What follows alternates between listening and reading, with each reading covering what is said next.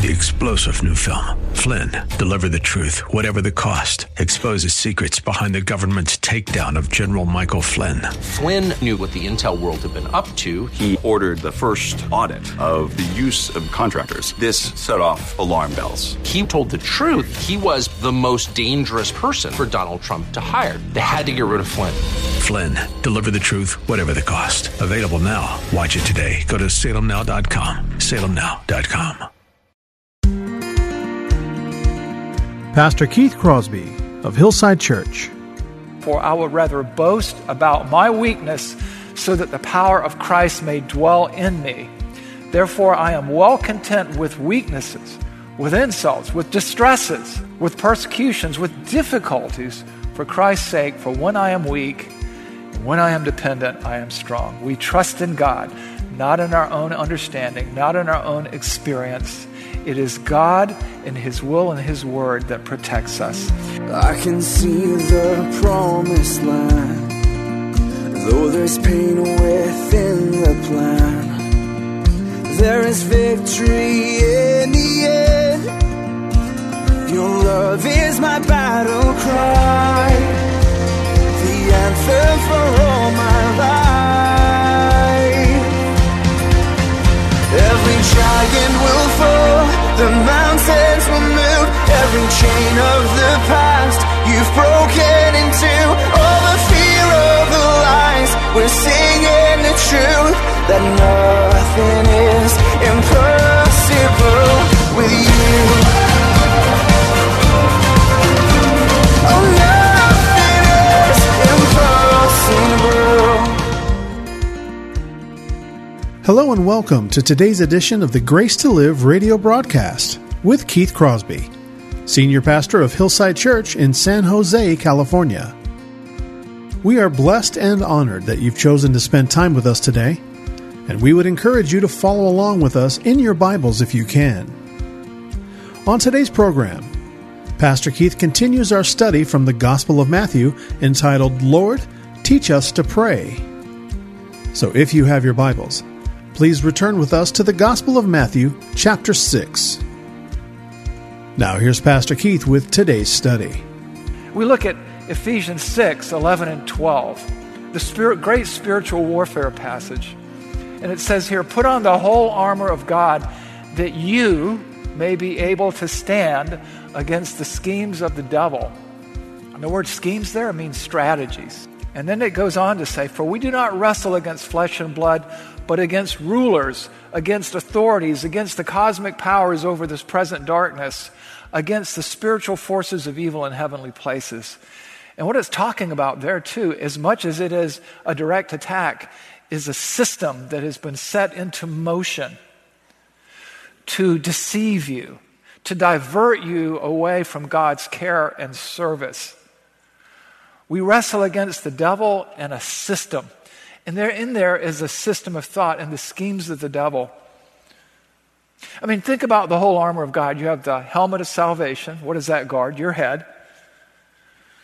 The breastplate of righteousness guards your heart. The head was considered the seat of the conscience, the heart, the seat of emotions. You have the shield of faith, which protects your whole body. And what you begin to recognize here is the battlefield just isn't the physical battlefield, it's the battlefield of ideas. It's the battlefield of your mind and heart. It's the way you think. In every institution, the authorities and the powers, from government to media to an educational system, wittingly or unwittingly, is in his service. He is, as the Bible tells us, the God of this world. And he is this lion looking for you to wander from the fold so he can pounce. 1 John 5:19 reminds us that the whole world lies under his power. And 2 Corinthians 4:4 tells us that the God of this world has blinded the minds of the unbelievers. See, he's got them. What he wants is you. And you can't outsmart him. Nobody's that smart. You can't overpower him because he's strong. He's crafty, he's cagey, he's deadly, he's vicious, he's murderous. Jesus, speaking to the Jewish leaders, comments on Satan's character as he challenges them in their sin. And in John 8:44, we read this: "You are of your father the devil, and your will is to do your father's desires." And listen to this characterization. "He was a murderer from the beginning." Cain murdered Abel, right? "And has nothing to do with the truth." What did he say to Eve? Has God really said? "Because there is no truth in him. When he lies, he speaks out of his own character, for he is a liar and the father of lies." That is who you're up against. There is no negotiation. There is no cutting a truce with him. He hates human beings. He hates Christ's followers. He's been a murderer from the beginning. And we have to be careful, on guard, not ignorant of his designs, but mindful. Because there is no one who is not vulnerable to him. From a man after God's own heart like David, to the Apostle Peter, who swore he would never abandon Christ. We read in 1 Chronicles 21:11, "Then Satan stood against Israel and incited David to number Israel." He incited a man after God's own heart, David, to number Israel, which had to do with making Israel sort of his personal dictatorship, not relying on the tribal elders to govern their people. He incited David. And in Luke 22:31-32, we read this. Jesus speaking to Simon Peter. "Simon, Simon, behold, look, Satan has demanded to have you." He has demanded to have you. The New American Standard says demanded permission. "That he might sift you like wheat, but I have prayed for you that your faith may not fail. And when you have turned, strengthen your brothers." Now you think about that. Elliot just read a scripture before the preaching part of the service started about the triumphal entry into Jerusalem on Palm Sunday. This is Palm Sunday. And the people shouted, "Hosanna, blessed is he who comes in the name of the Lord." And Jesus came in riding on the foal of the donkey, surrounded by his disciples, who in a week's time would flee and leave him abandoned. And who Peter, who said, "I'd give my life for you," to which Jesus said, "Will you give your life for me, Peter? I tell you, before the cock crows 3 times, you will deny me. Before the cock crows, you'll deny me 3 times. We are vulnerable if we try to do things in our own strength. There is none of us who will not succumb to his tricks if we try to be independent of God's church, of God's people, of God's will, of God's way. If we let our guard down, and so we read, "Protect us from ourselves, lead us not into temptation, but deliver us from evil." Deliver us from evil speaks to 2 realities. The necessity of God's protection, that we need protection from the evil one, and the necessity of depending upon the right protector. So with this in mind, I want to draw 2 conclusions from "but deliver us from evil." And the first one is this: understand your need for protection. You need protection. I need protection. Deliver us. It's not deliver that guy over there. Us is the plural first person, like we, us. The petition gets back to a need, a plea, to an acknowledgement of our dependence, of the weakness of our flesh, that there can be no confidence in ourselves, in our education, in our experience, in our years in the faith. Our confidence must be on God for his protection. We cannot trust in our own strengths and abilities. We cannot allow ourselves to deceive ourselves that we're different from other people. We are saved. But when we stray from the flock of God, when we step outside of the circle of his will, the circle of his blessing, we are vulnerable. Jeremiah refers to this in Jeremiah 9:23-24 indirectly. We read this: "Thus says the Lord, let not the wise man boast in his wisdom. Let not the mighty boast in his might. Let not the rich boast in his riches, but let him who boasts boast in this, that he understands and knows me, that I am the Lord." Or as Paul said, "Be careful if you think you stand, lest you fall." We cannot trust in our physical or material resources. We cannot trust in our education. We cannot trust in our accumulated wisdom or our experience. We place no confidence in our flesh. We do not, we cannot, we must not look outside ourselves for our protection. We must look to Christ because the devil wants us. I remember a baptismal service here not that long ago. I think it's been a year or two. With the whole COVID thing, you lose track of time, right? But, as it is our custom often, we have a microphone over here, and somebody comes and prays for the person being baptized, says a few words of encouragement or exhortation. And this gentleman was being baptized, and his brother in Christ came up and prayed and said, you have to understand that being baptized here now, you've just put a target on your back because you've come out publicly for Christ. And as you step out of Hinduism into the Christian faith, you have a target on your back, and the devil is going to come for you.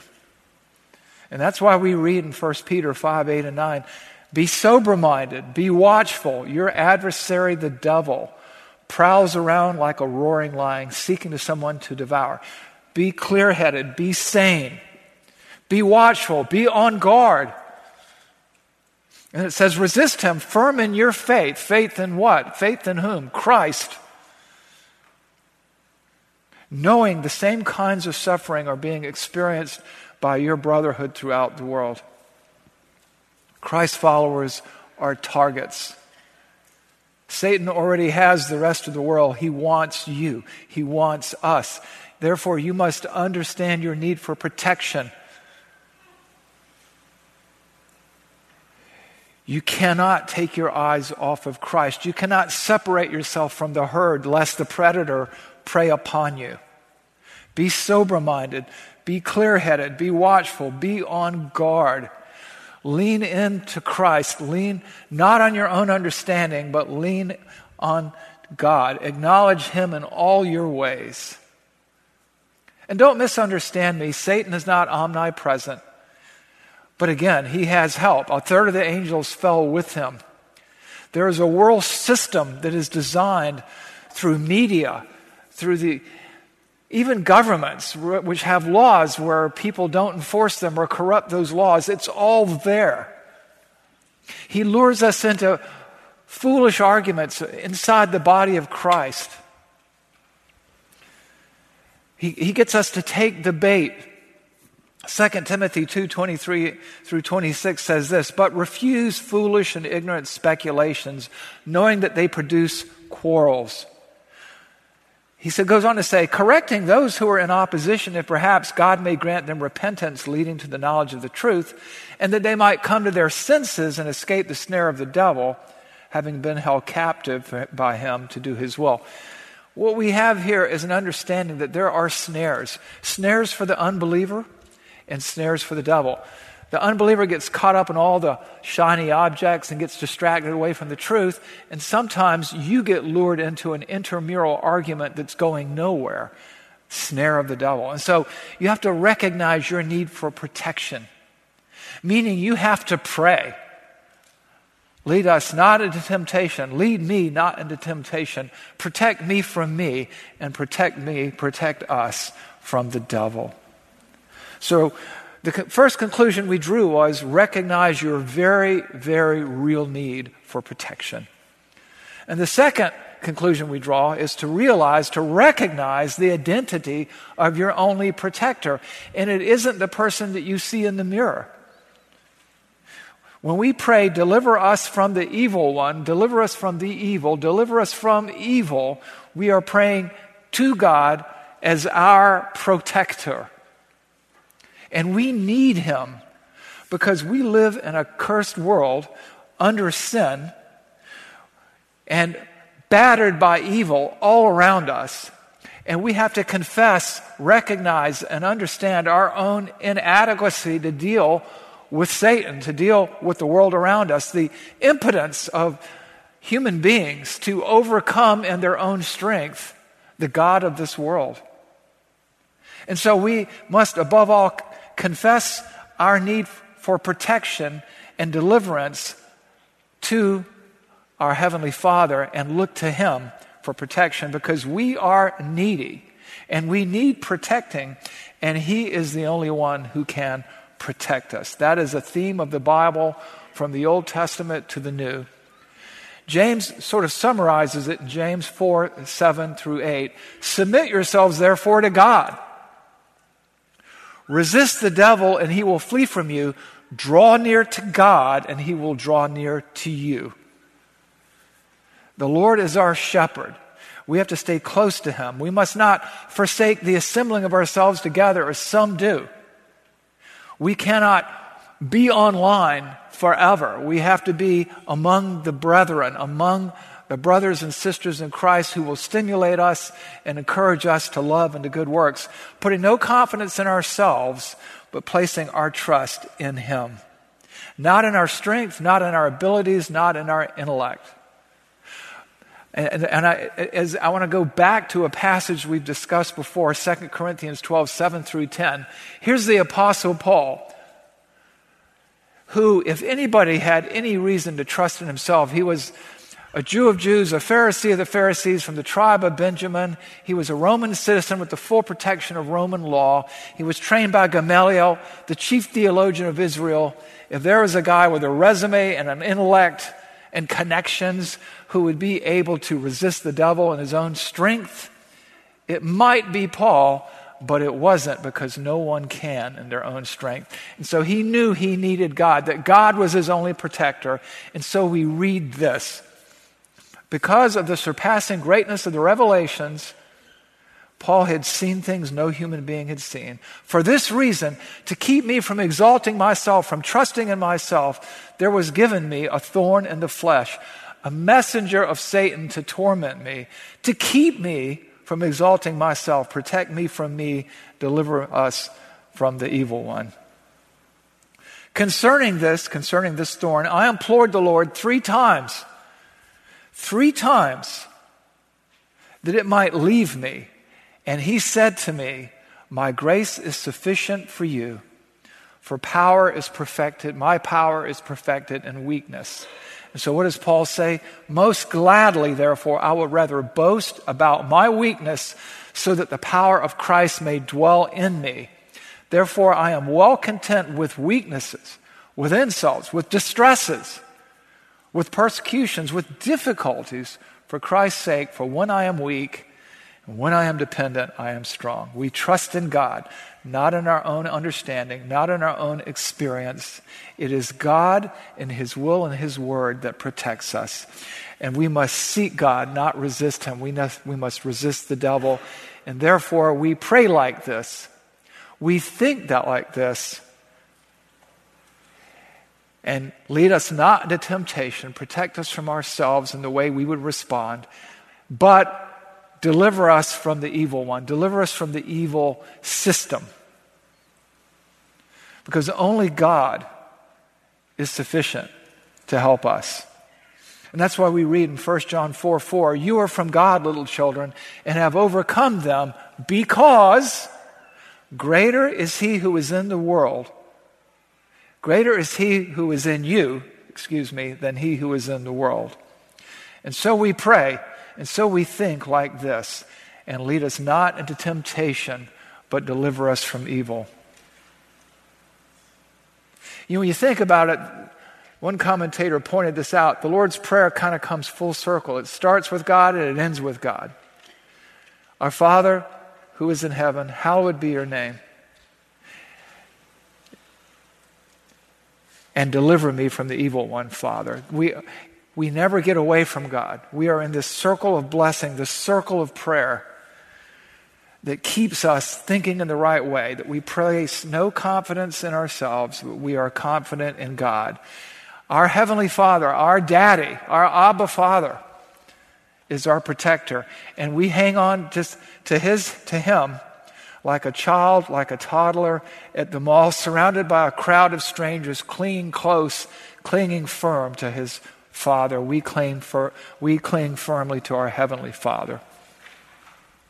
And I want to go back to this whole idea about this prayer.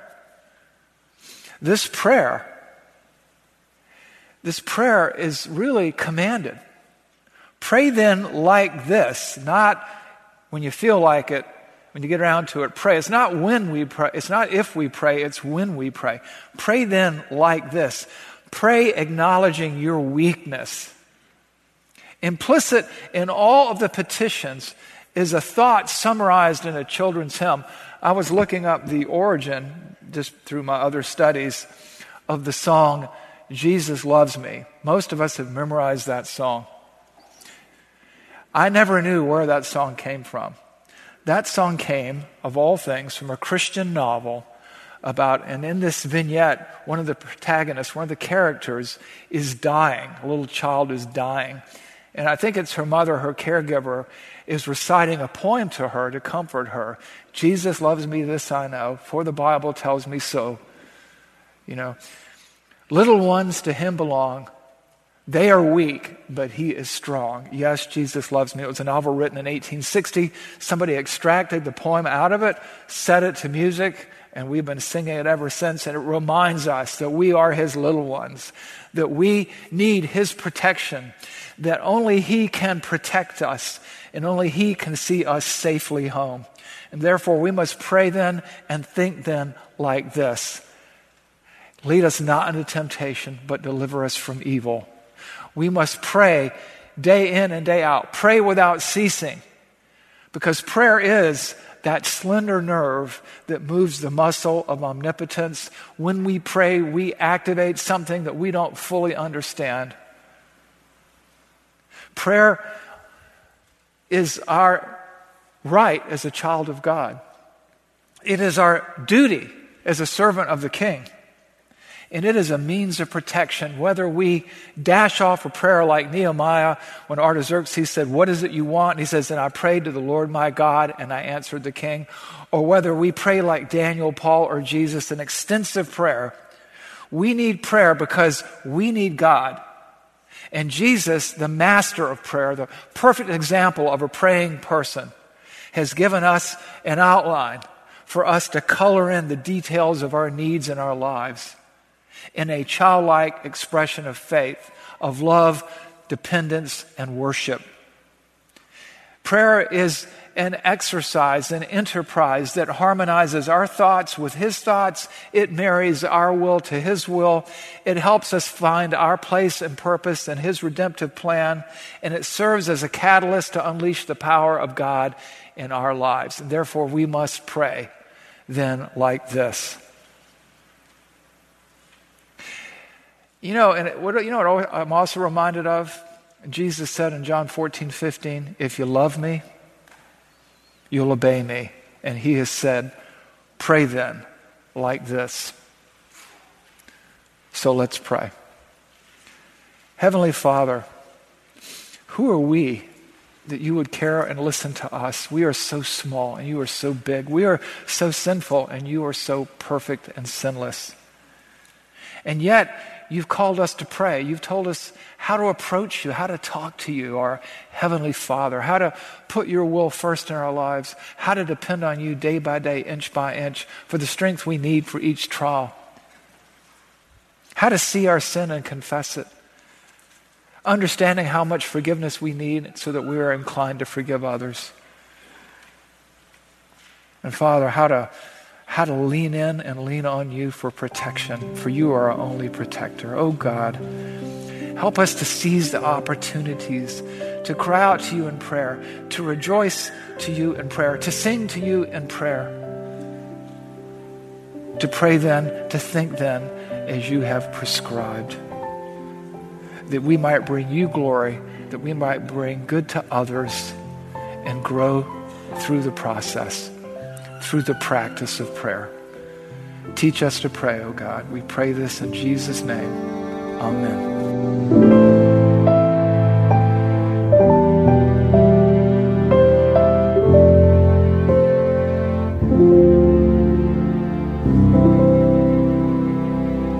Pastor Keith Crosby on today's edition of Grace to Live.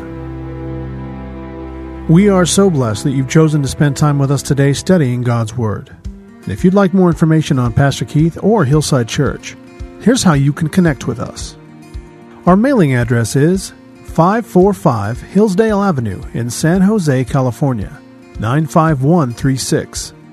The church office telephone line is area code 408-269-4782. And you can connect with us on our website, which is gracetoliveradio.org.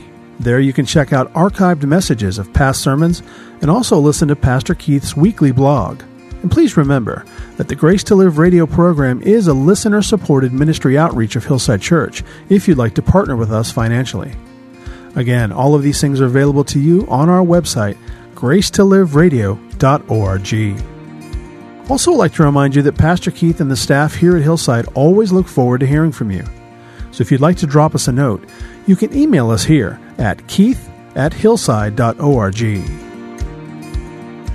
Well, we hope that you'll join us again next time for Grace to Live. But until then, I'm your host, Kevin Reeves, and on behalf of Pastor Keith and everyone here at Hillside Church, it is our prayer that the Lord will richly bless you. And thanks for listening. Every giant will fall, the mountains will move, every chain of the past you've broken into. All the fear, all the lies, we're singing the truth, that nothing is impossible with you. Oh, nothing is impossible.